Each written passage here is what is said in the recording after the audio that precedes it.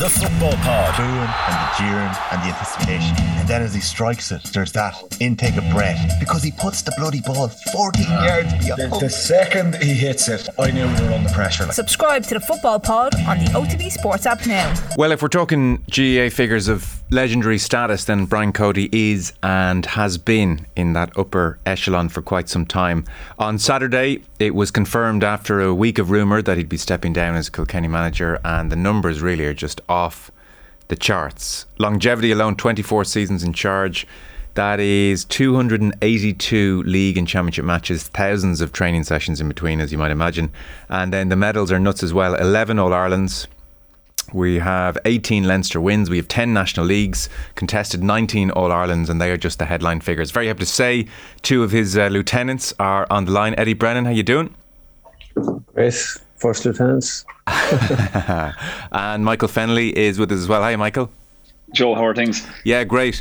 I was just having a look at some of the numbers. You feature in a few of them. So the Irish Examiner did a whole chart up. So Eddie, you had the 8th highest number of appearances under Cody. In his 282 matches, you played 113 of them. JJ Delaney was the number one there, 144.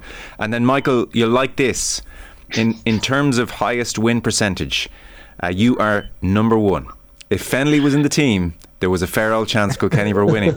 70 matches under Cody, and Fennelly's record is 160, drew 5, and then 5 losses, which is just outrageous. That puts you number one. So when you were in the team, he was feeling good, Michael. I should look, Joe. That's the answer there. That's the magic answer. Obviously, I know it wasn't the highest for amount of games I played. Anyway, I'd say I'm well down the leaderboard on that now. But yeah, probably it wasn't a ratio of training to matches anyway. That's for sure. You missed a lot of them. Yeah, so that's not surprising in one way. Quality over quantity. I mean, look, Brennan's there churning out all the losses. You come in, you win, you're done, out you go. So just an interesting stat, Joe. I said this before. Yeah. Fenno, I think, took part in 2 full internal training sessions during the season of 2011 and 1 hurler the year. I could be wrong, Fenno. It wasn't much more than that. Quality over quality. But where I was on the sideline, running up and down the sideline for that full year, looking at the boys hurling, and that was something that drove me on, I suppose, every time that I had to get fitter maybe, or had to keep driving. But yeah, look, I was very fortunate to be even playing in those games, to be honest, and getting the start, and thankfully they went okay. So a bit of momentum in that, I suppose, in one sense. So Cody, 68 years of age now. I mean, it's kind of quaint to think of a 44-year-old Brian Cody getting the job in 1998, and sure, we'll see how he goes, because it wasn't like with his club management career he'd pulled up trees necessarily.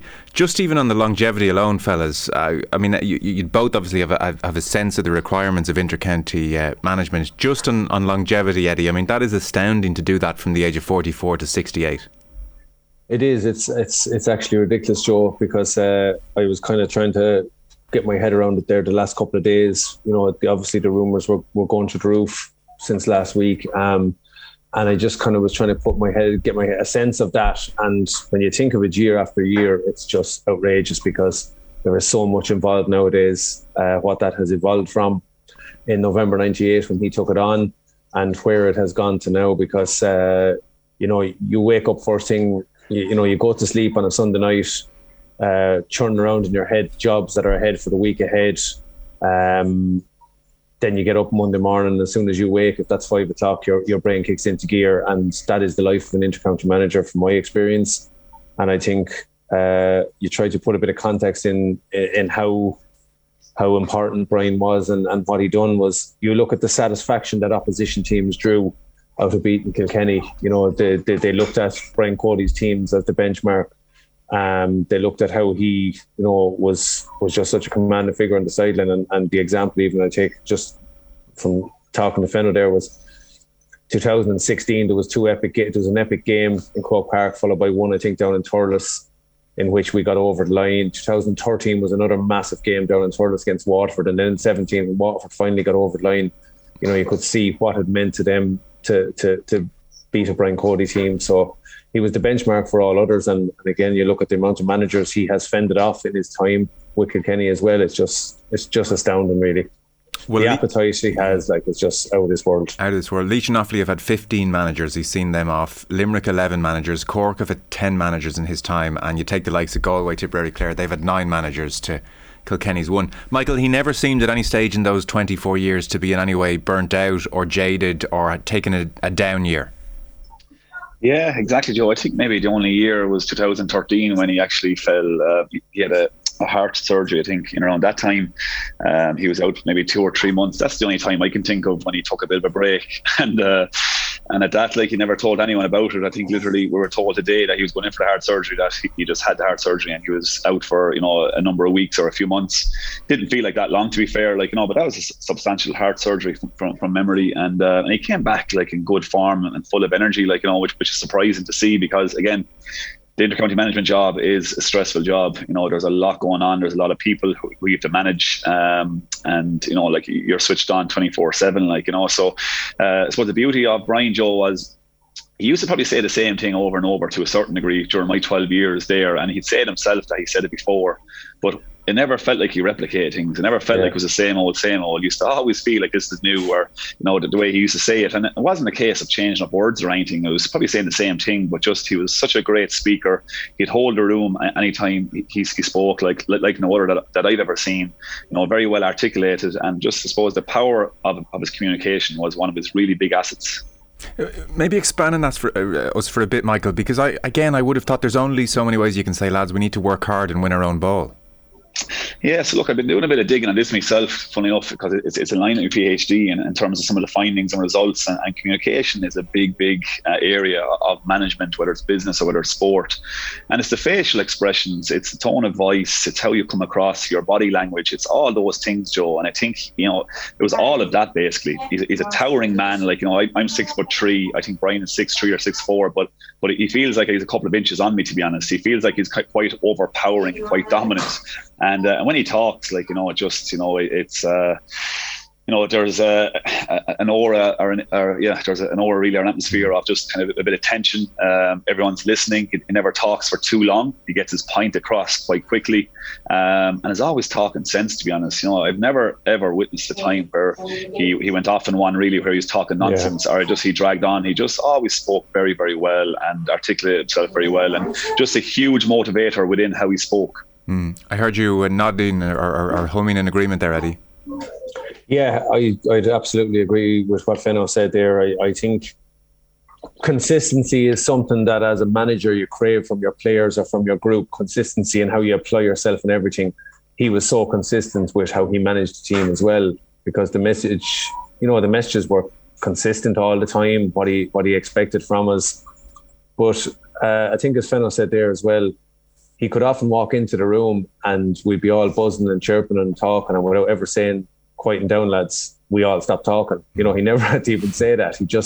He had a huge presence there. And, I suppose that's something that, in non-verbal communication is so important. And I'd have to say, I thought of that. I'm obviously a little bit shorter than Fenno on that. And, you're looking at that when you're in a dressing room, is the likes of that, something that's really, really important. And I suppose if you don't have that physical, presence or aura about you when you walk in, it's looking at something else. But without doubt, as Fenno said there, I never ever heard him waffle in a meeting. I never ever heard him, wander off point and lose himself in the point he was trying to make, which I can say I'm definitely guilty of. But he was always able to deliver his point, deliver his message in a real minimum amount of words. But it was, again, how he gesticulated that, or how he used his body to maybe reinforce a point, and you just knew it was genuine. So they're all, I suppose, things that he has learned over the years. And I would suggest even too is that Brian, maybe had some of that naturally, but I would hazard a guess that he was, maybe done a lot of work on stuff like that behind the scenes, unbeknown to us, just reading up on other managers maybe across world sport, maybe just seeing what the consistencies are. And I think from the books I've read anyway, there's so many of them there. There's the commonalities are so present in Brian Cody's style of management. It's so interesting you say that, Eddie, because I was just about to ask, for instance, Michael, you've given it some thought too, if you felt this was all instinctive on Cody's part, or if this was learned behaviour in some ways, or very practiced behaviour in some ways. Yeah, I think there's a lot of it natural, to be honest, as Eddie alluded to, and I think actually, I think for me, to have that consistency in that persona and actually deliver that message year on, year out, I think you have to be somewhat natural. But I think he definitely evolved and definitely looked at different directions to send messages, whether it's the spirit within the group. So again, he would have focused on certain values throughout those years and drove those messages home. So I've no doubt that came from different ideas or different books, or reading different things. He would come up with some of that stuff. But I definitely think just that sternness he has and that tone of voice he has, like there's a lot of natural ability there, I think. And as Eddie said, like just even 7 o'clock could be, the time for training to start. Like, and sometimes I'd be come off the physio bed maybe, and I'm inside, get my boots on, and next thing he could walk, in around the hallway or dressing room, and next thing you're just sprinting out as fast as you can out to the field before he sees you maybe, or if he did see you, he wouldn't say anything, and just you're belting out, booting out to the field. So he just had that, there's probably a fear element there too, Joe, without a doubt. And that was always there, and I don't think anyone ever, got away from that, and I don't think even Henry would have got away from that when he was a player, and they probably had a really good relationship at that time. There's different elements of it, and I've no doubt myself and Eddie and other players that have gone on and gone into a bit of management, we probably imitated them without even knowing it sometimes, but in our first year, maybe our second year, but then I suppose we begin to figure out ourselves and our own style and what works for us. The mad thing is, he's been an ever-present, if you're a GA fan, sports fan, he's been an ever-present for 24 years, and he is so utterly familiar to us on the outside in so many ways, his mannerisms, and I can see Cody spitting into his hands on the sideline as if he's about to go out and play himself, and all these kind of images pop into your mind, and yet I know nothing about the man. You think of other managers, I can see them celebrating All-Ireland wins with kids or with family. I don't know anything of that side of Cody whatsoever. And even, Michael, you mentioned the heart surgery there. I think most sports people in that situation, you suspect they might be part of a campaign the following year about, getting your heart checked, or, can you imagine how many interview requests that man has turned down from the Late Late Show and everybody else, in 24 years, and just no interest. And it's kind of funny, you said he had the surgery and it wasn't like it was, he was giving all you guys his innermost thoughts. So a difficult man, Eddie, to get very close to from this vantage point, certainly, and probably to an extent even as a player. Yeah, definitely. And again, I come back to consistency. I think there's a level of that, as Fenno said, it has to be natural, because otherwise, if you're trying to put on something and trying to be someone you're not, it will catch up with you and you'll be found out. It's not genuine, it's not real. So I think, in that regard, he was so consistent. And I would even argue, I read where Alex Ferguson, referred to even, the post-match interviews as being really important. I think Brian Cody's were well planned out, and I think in his own head he was utterly consistent with those. He gave very little away. He was quite general, and always passed himself off quite well with interview, whereas poor old Marty one time. But generally, I think he was so consistent. But in the group, you're talking about maybe being close to him. Yeah, we got to know him, and it wasn't put on by Brian. He was never trying to be someone he wasn't with us. He was himself out and out. But I think he got a kick out of, even the group, the celebrations, from, I suppose, a part, he would be there part of it, but not necessarily, letting fly or letting the handbrake off. I think he got a kick out of seeing us kind of enjoying things, even on team holidays. He never was overpowering or ever looking over your shoulder. He was more than happy to let us off and do our thing. I think even on some of the team holidays, you wouldn't even know he was around, and he never was intrusive in that regard. But I suppose, like you said there, with the likes of the heart surgery and stuff, he was solely focused on what was the best for Kilkenny. Everything else he saw as a distraction. He did not want to be participating in or anything like that. And Eddie, even on the team holidays away from the public glare, I suspect he wasn't getting up and singing Piano Man or something. No, I think one year some of the girls might have managed to get him up on a counter in a pub somewhere over in Asia somewhere, I don't know. But I think there was. But that would be, in fairness to him, he wasn't, he wasn't rude either. He would be there and he would be happy that, I think what he was probably more mindful of was that we were all there together. I think that was the key thing with Brian. He was very much focused on the group. And I'm sure from afar he watched even how we interacted. He put a huge value on us. The only time I ever heard him maybe having a little kind of growl at us about our interactions was that you had to go down to Langton's for the food. That was part of training session, to go down there and sit down together and be each other's company and have those chats. And he put probably huge value on those things. And like I said, the one word I've been trying to think of, it comes back to what you've heard him say it, and just spirit was everything to him, and that spirit of the group. And anyone that came between that or interfered with that, he would be happy to make that decision. Yeah. Michael, the word ruthless would be used about him as well. Yeah, without a doubt. And just to follow on just from Eddie's point there, I recall maybe my first or second year, I ended up down in Langton's after one of the matches, and the league match, and myself and my housemate PJ Delaney, the girlfriends were down there basically in Langton's, and we met them. We said, here, sure, we'll have food with these, like, you know, and the players were close by basically having their food, and that was all grand. And Brian saw us there or whatever and didn't think anything of it. And then on the Tuesday night, then he called myself and PJ before training and basically said, the players eat together and that's it. And we were like, right, and that was that. And, you know, even the holidays too, there was a bit of talks about lads going here and going there, and Brian kind of put a stop to that quick enough, said everyone goes together. Right. We all go together wherever we're going. So definitely that side of things was important. And look, he kept his distance. And I think probably I came in 06, Eddie was there a good few years previous to me. And and Eddie probably could tell us a bit more about this now, but I think he probably was a bit more engaging or a bit more, you know, a bit more friendship maybe earlier on, but I think he would have learned himself that he needs to keep distance, and needs, you know, he's not here to make friends as such. He's here to do a job. He's here to get Kilkenny hurling up to a high level. He's here to bring back Liam McCarthy cups, and what better way to do that is maybe to keep his distance as a manager to a degree, and you know, manage that effectively. And I think he treated everyone pretty much the same in that context as well. Like, no one was ever favourites on any side of that basically. Yeah, I think just on that, Joe.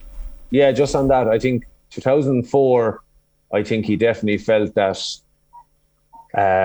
maybe a little bit of loyalty to certain players in the run into that 04 All-Ireland or during that series probably maybe cost us. And I can say hand on heart, you know, looking back on that, my own form wasn't very good. And I think he probably felt afterwards that, you know, he looked at, I think when you lose, it's the symptoms of losing. You see the little small things that are those inches that you lose it on.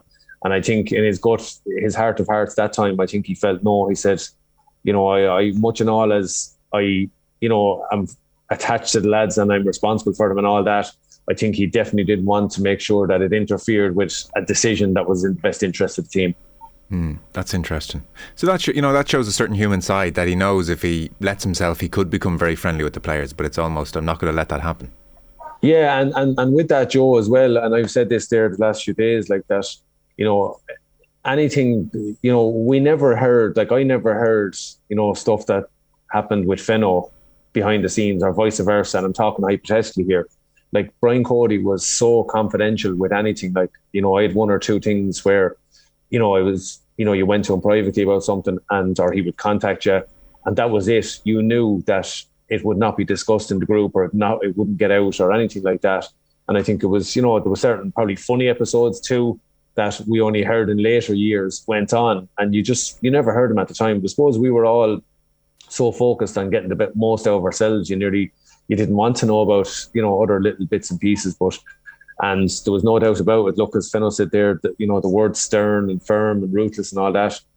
But there was also very much a human side there. And, you know, I think, you know, Larks was probably the one example of that was to the forefront. So there was a bit of everything. But, you know, ultimately, I suppose his focus was, what do I do here to get the best out of somebody, or what's in the best interest of the group to help this individual or whatever.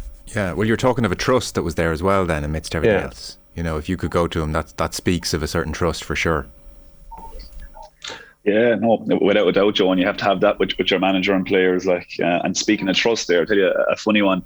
We were up in Carton House there for a weekend for a training camp back maybe in 13, probably 14, 15. It's 2014 maybe, or even earlier actually. Sorry, no, maybe 2011, 2012. And and I think we played poorly in one of our games, championship games. I think we won, but we're doing an analysis afterwards. And now this is trust between players. And Brian was asking the question, what was happening here? What was going on? We're losing a lot of balls here and we weren't playing well. And I think Michael Rice said, look, I don't think we trust each other, on the field. And next thing, everyone's like, oh, jeez, no trust. There's no trust, within the team. And Tommy Welsh goes, well, the forwards are not working hard enough. Tommy said something like this anyway. And next thing, the forwards start looking across at Tommy anyway, and we're playing an internal game then the following day. And basically, the first ball Tommy got anyway at half back, he was absolutely poleaxed by about four or five different forwards. And Richie Power was one of them who was in the front trying to kill him. So look, that was probably more trust around players. But as Eddie said, Brian had that confidence there and with players, and anything he had to say around that was private. And again, everyone goes through different things, whether it's relationship, financial, college, work-wise, he was always open there to talk to, and he had that. Yeah, he definitely had that sensitive side, I suppose, that no one else really saw a whole pile, and we saw glimpses of it every so often when it was needed. Yeah, because I saw in Dennis Walsh a piece of the weekend, and for instance, he quoted John Tennyson, who said if you were out of favour, I suppose, in terms of team selection, you could go months without a word from him. It wasn't like he was coming over to put an arm around your shoulder and make sure you're okay, that you're not in the team. You were outside the team and you have to fight your way back in. That seems to be the environment he was happy enough to create, Eddie, or thought it was the best environment. Is that your memory of how it was? Yeah, well, I can relate to that. In 2006, I certainly found myself on the outside, and I came very, very close to jacking the whole thing in. I had a very, very poor league campaign. I think I got in for the Antrim in the league match, and the Laois match was the extent of my participation. And it was just, I was playing poorly, there's no doubt about that. But then when it came to championship, I felt, you were coming back into form and different things. And there was a level of, there was actually no communication really from them to say, look, and sometimes you crave that. I think you just need something to maybe, just a word here or there can sometimes fix it.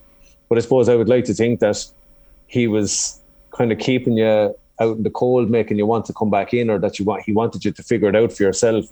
Now I'd argue, look, maybe a little bit more, but at the same time it worked because it was down to me. There was no point in me kind of saying, well, Fenno can fix it for me, or Cav or whoever can fix it for me. I can't. I have to go fix it myself, and you have to start approaching training in a better frame of mind, or you have to, it forced me to go and find the answers myself. And so in that regard, you can say, look, I found it worked for me because you wanted it enough to go and find the answers yourself.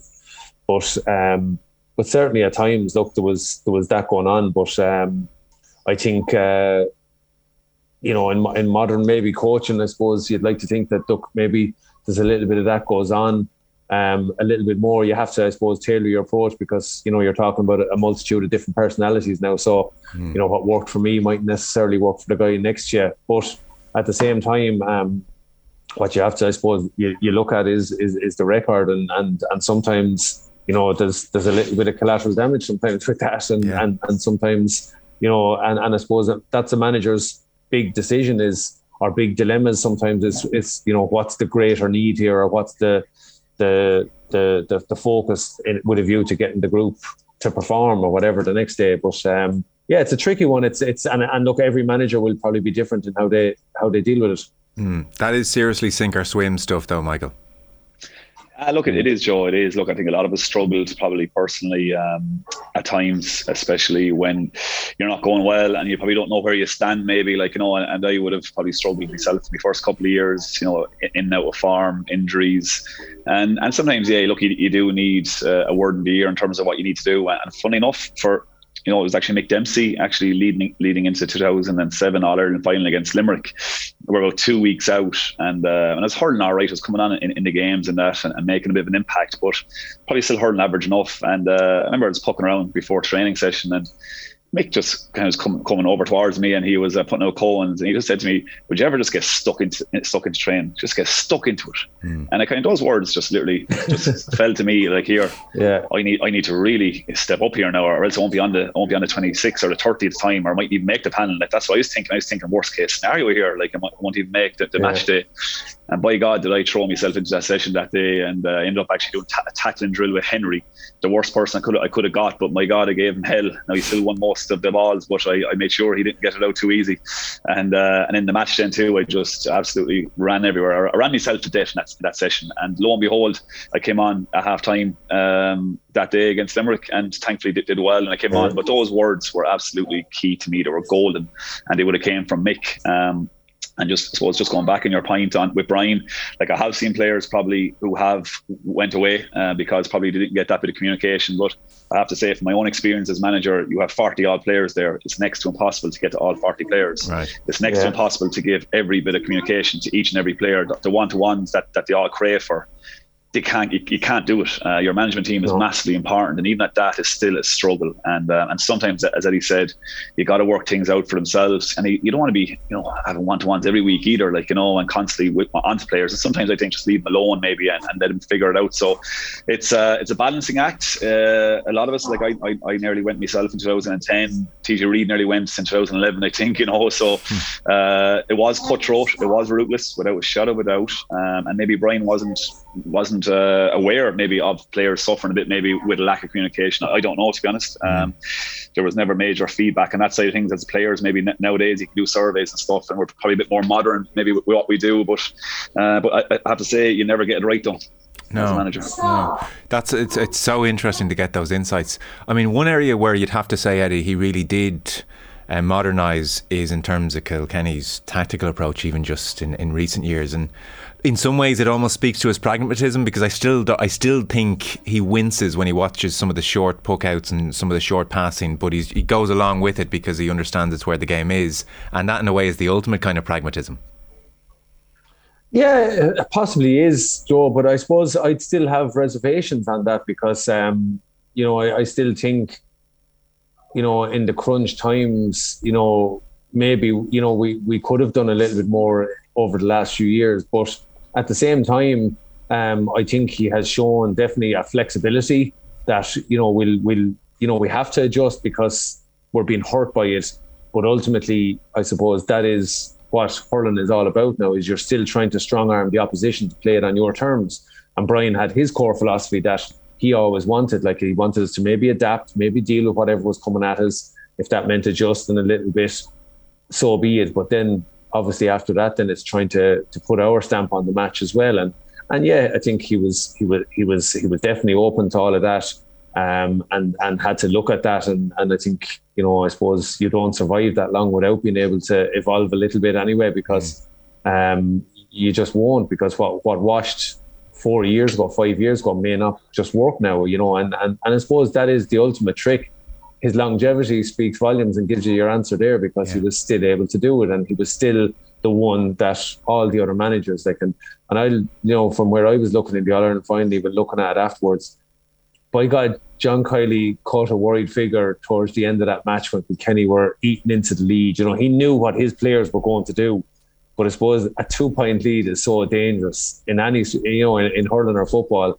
And you could just see, and I suppose that was what was there in the back of their mind, much as their coaching, and what they had done with the team was working. He was still conscious that, Kilkenny had that kick and that Cody factor. So I suppose there's a bit of everything in that. Yeah, for sure. And actually, going back the years, Michael, it was often, like Kilkenny publicly would kind of eschew any talk of tactical masterclasses, but then you'd watch them and you'd have half forwards working back, you'd have midfielders tracking back, like people, maybe they were just given license to do what you feel is right, and there was such a collective intelligence they ended up doing the right thing anyway. But I can't think half forwards were working back so hard without the say so of the manager either. Yeah, Joe, I think you're on the money. As I'm thinking about myself there lately too, we probably never heard the word tactics. Maybe that's why we all think we never did tactics. But of course, our half never said the word. Yeah, never said the word. Yeah, I swear to God, I never heard this is our system. The weekend, or this is our style. Sorry to interrupt. On that point, I remember just chatting off air with the Kilkenny player. Neither are you two, and I said, but you did do this. You had your half forward back line, so your half back wasn't getting dragged out, and your full back was protected. You did all that, and he said to me, "That's not tactics." I was like, what is tactics? No, it's exactly that. It's our style of play, like, and how we set up, and 100% we did it against Cork puckouts in the 06s or so. We would have spread ourselves and made sure that you could get to one, if not two players. We didn't go man for man. Like, we definitely set up different ways, but we just never said the word really. Like, for us, I suppose it's quite simplistic or half forward line working back. Sure. But obviously we see Limerick now doing it the last couple of years and how effective that they've managed it with their inside line. Another year, I think we had Henry in full forward and we kind of isolated him in there nearly on his own with the full back in one of the semi-finals, I think maybe of the championship, like, which worked well as well. Yeah. So against Waterford, so we definitely did a couple of things. Definitely did a couple of things like that. Without a doubt, we man-marked players in certain games, and to be fair, we probably did it very much so when we drew the match. So it was kind of okay, we got to do something different. Yeah, if we do a quick fix here now, we got to start something out here now that they're hurting us maybe in this area, so we got to start it. So definitely we did different things like that, but back then, you see, right, we had the players that could catch ball, that could win their own ball. Like, there was a large element of that. Like, we had 6 forwards at times back in the golden era where any one of them could be man of the match on any given day. Like, genuinely, half hour lane could play in the full forward lane play in the half hour lane, no problem, and still sort out their own position. Like, so like Tommy Welsh would have alluded to before, like, he used to get the ball and just drive it down the field, like, and a large part of it, I did that as well. I watched back to 2014 All Ireland there a number of months ago, and I was nearly embarrassed looking at just what the ball I gave away from hitting it. I thought I was a right lad hitting it, but I was hitting it straight down to Tipperary lads, and they were hitting it back to us, and they were a little more economical that day, but we still got the upper hand eventually, like, but look, tactics, we definitely did some of it, without a doubt, and we had a really strong crop of players during that time, and look, we could be quite simplistic to a certain degree as well, like, with our formation and that, like, and it worked out all right in the end. Yeah. So Eddie, as we bring the chat to a close, like, for you, what was the defining characteristic or characteristics of a Brian Cody team, and what made him and his team so great? I think it was just reflective of him, really, in that it meant everything to him to go out in the field and give it your all, that your spirit was unbreakable and that you would just never give up. I think that was it, no matter what it was, that you went to the bitter end. And I think we saw that particularly with a couple of the All-Irelands. I was sitting analysing anyway in 14 and 15, maybe 12 as well, that there was a couple of matches in those years, and even 16, we looked dead and buried. I think particularly the day against Waterford up in Croke Park.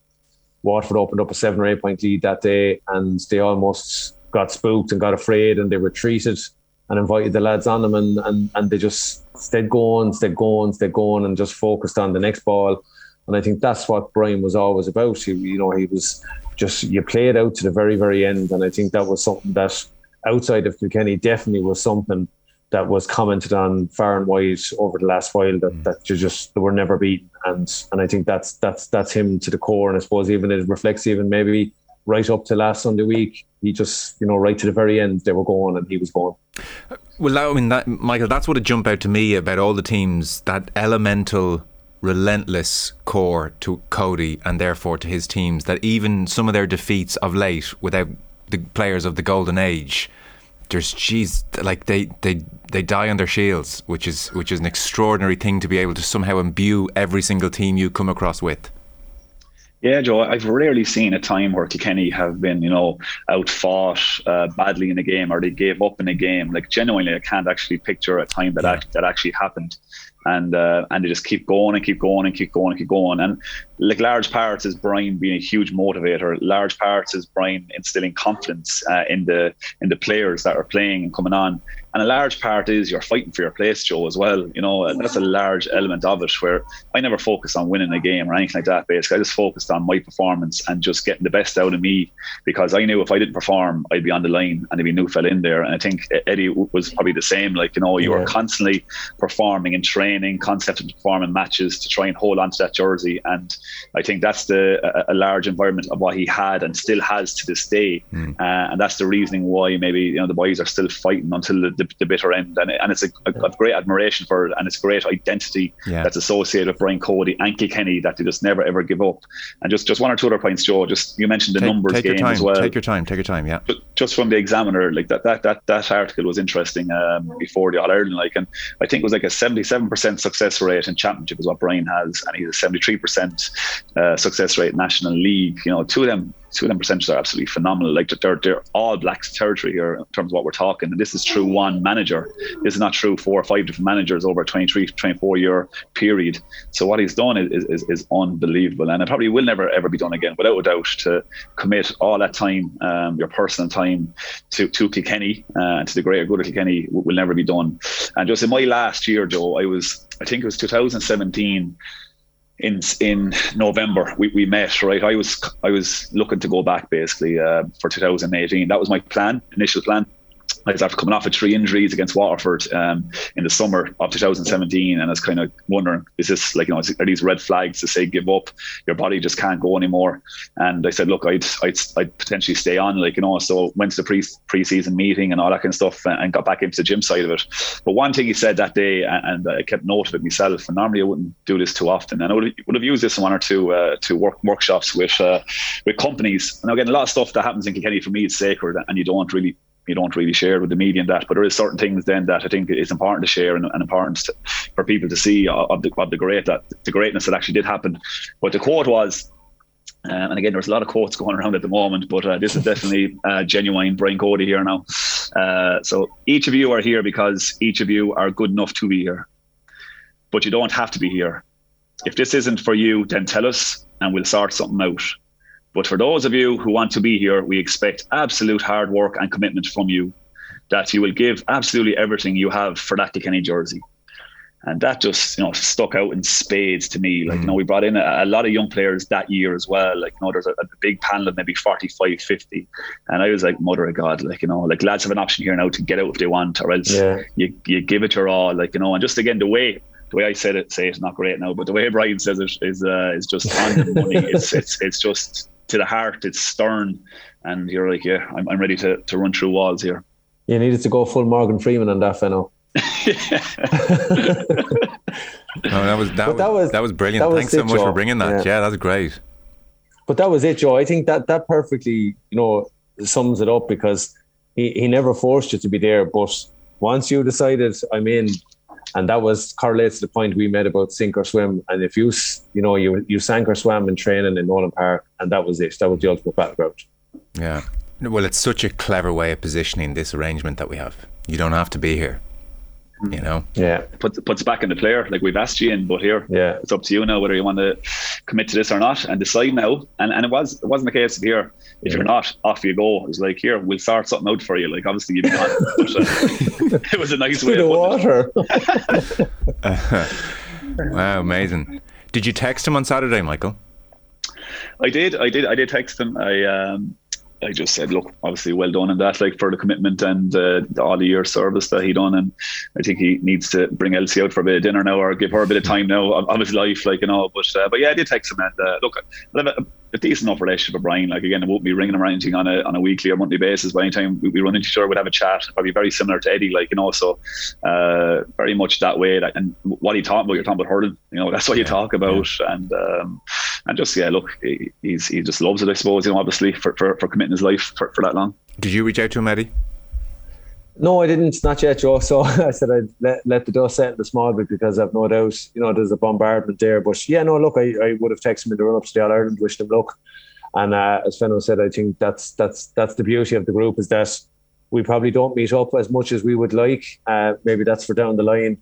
But I think when you do run into each other, it's easy, and I suppose that's reflective of maybe the strength of the group and what it means in there. But yeah, look, I think, look, in time, I said you let the dust settle, and as I said, text him or give him a call, because look, he facilitated us, you know, doing what we do and getting to Croke Park, and I definitely think last Sunday, as I sat there watching that match, you just went, God, I love it. I wish I was down there, and that's what it's all about. Yeah, I mean, as I said, he let us do that. I presume the County Board will do it, or you should do it, some kind of get-together reunion of his 24 years, all the players who played under him, and have an amazing night together, you know, because it's... The funny thing is, Joe, I don't... Yeah, there should be something to market, but it would be just so... And Brian just is not... He doesn't like that stuff. I think he would like a real, unofficial, just almost off-the-cuff meeting of everyone. Say, look, if you're... Well, just come in, because I think it's one thing that he doesn't really like. He wouldn't like to have that done. And there will be. Look, there's no doubt. There's definitely stuff that's going to be showered on him over the next few weeks, and rightly so. I think he has deserved it. He has earned it. But sure. Look, who knows? Fenno and the lads will get a committee in place. We'll get a holiday. We'll go abroad. Now you're thinking. Listen, apologies, listeners. I've danced around this long enough. Obviously, the point of this piece is not to pay tribute to Brian Cody. It is for Eddie and Michael to declare their candidacy for the vacancy. We'll get the ball rolling. We'll start with you, Eddie. What do you think you can bring to the role? Very little. I don't want to be David Moyes. Well, isn't that, I mean, look, so I won't press you overly. You're both been mentioned. Shefflin's been mentioned. Conor Phelan's been mentioned. Derek Ling's been mentioned as the leading contenders. And Michael, obviously, you're in a position currently. So I won't overly press you. But trying to follow that, Eddie, that is a tricky one. There's, I mean, a lot of very talented candidates, but going in after a legend, history suggests, is far from easy. So how will all this work now? People have to throw their hat in a ring? I don't know, Joe, is the short answer, and I'm not, as I said, that's the honest answer as well. I don't know. You would like to think there's a process in place, or you'd like to think that there's a plan. There should be. If not, they probably need to get going fairly quick, because I think whatever come what may, I think, for anyone that wants to get going, you definitely need to be, putting your plan in place now, because it is the time of the year when you can't dilly-dally, because club matches are swinging in, and it's funny. From the brief I had with Laois, you just can't switch off for any month of the year. Really, you can have a little bit of downtime, but like with club matches there, so whoever it is, I think it's they probably need to get rocking with it quickly enough. And you must be considering it, no? Joe, as I said to you there a few weeks ago, I don't consider things until you're actually approached, and that would be my thing with anything. But you'd like to think with this, it's not going to be. I don't think it's going to be a case of drop in your CVs, lads, whoever wants it. I think that would be the committee's idea, is that they would have somebody identified, and it's put on their lap and see what, do you want it or whatever. So we'll just see what happens, I suppose. And Michael, are you with Offaly next year, or is that TBC, or? Yeah, it's to be confirmed, probably, Joe, at the moment. Yeah, I've 3 years basically done now at this stage, and that's what was kind of agreed at the very start. So look, there could be a case of appetite for a new manager in Offaly, maybe, and a case for myself, maybe I brought them as far as they can go, in one sense, in terms of under my management. So yeah, I think I'll know more on that this week, basically. And as Eddie said, I think we're in unknown territory here in Kilkenny, because we haven't had to do this process for 24 years. So look, the process will happen. And a funny enough thing was Donal Logue was saying a few weeks ago about maybe Cork going through a process and giving them the time, and within 24 hours of Kingston stepping down, they had a new manager in. So we don't know obviously what's going on within the county board and the exec committee, so they'll sort that and they'll get a handle on it, and it'll go from there, basically. But there is some good people in Kilkenny, and hopefully they'll get something sorted in the coming weeks. Okay. Brennan, I swear, if you're announced tomorrow and you've held out on us, there's going to be hell to pay. Joe, I can tell you now, that is not going to happen. Fellas, that was absolutely brilliant, I have to say. Thank you so much. You were so generous there with memories and thoughts. Eddie Brennan, Michael Fennelly, paying tribute to Brian Cody. Thanks, fellas. Cheers, Joe. Thanks so much. No bother, Joe. All the best.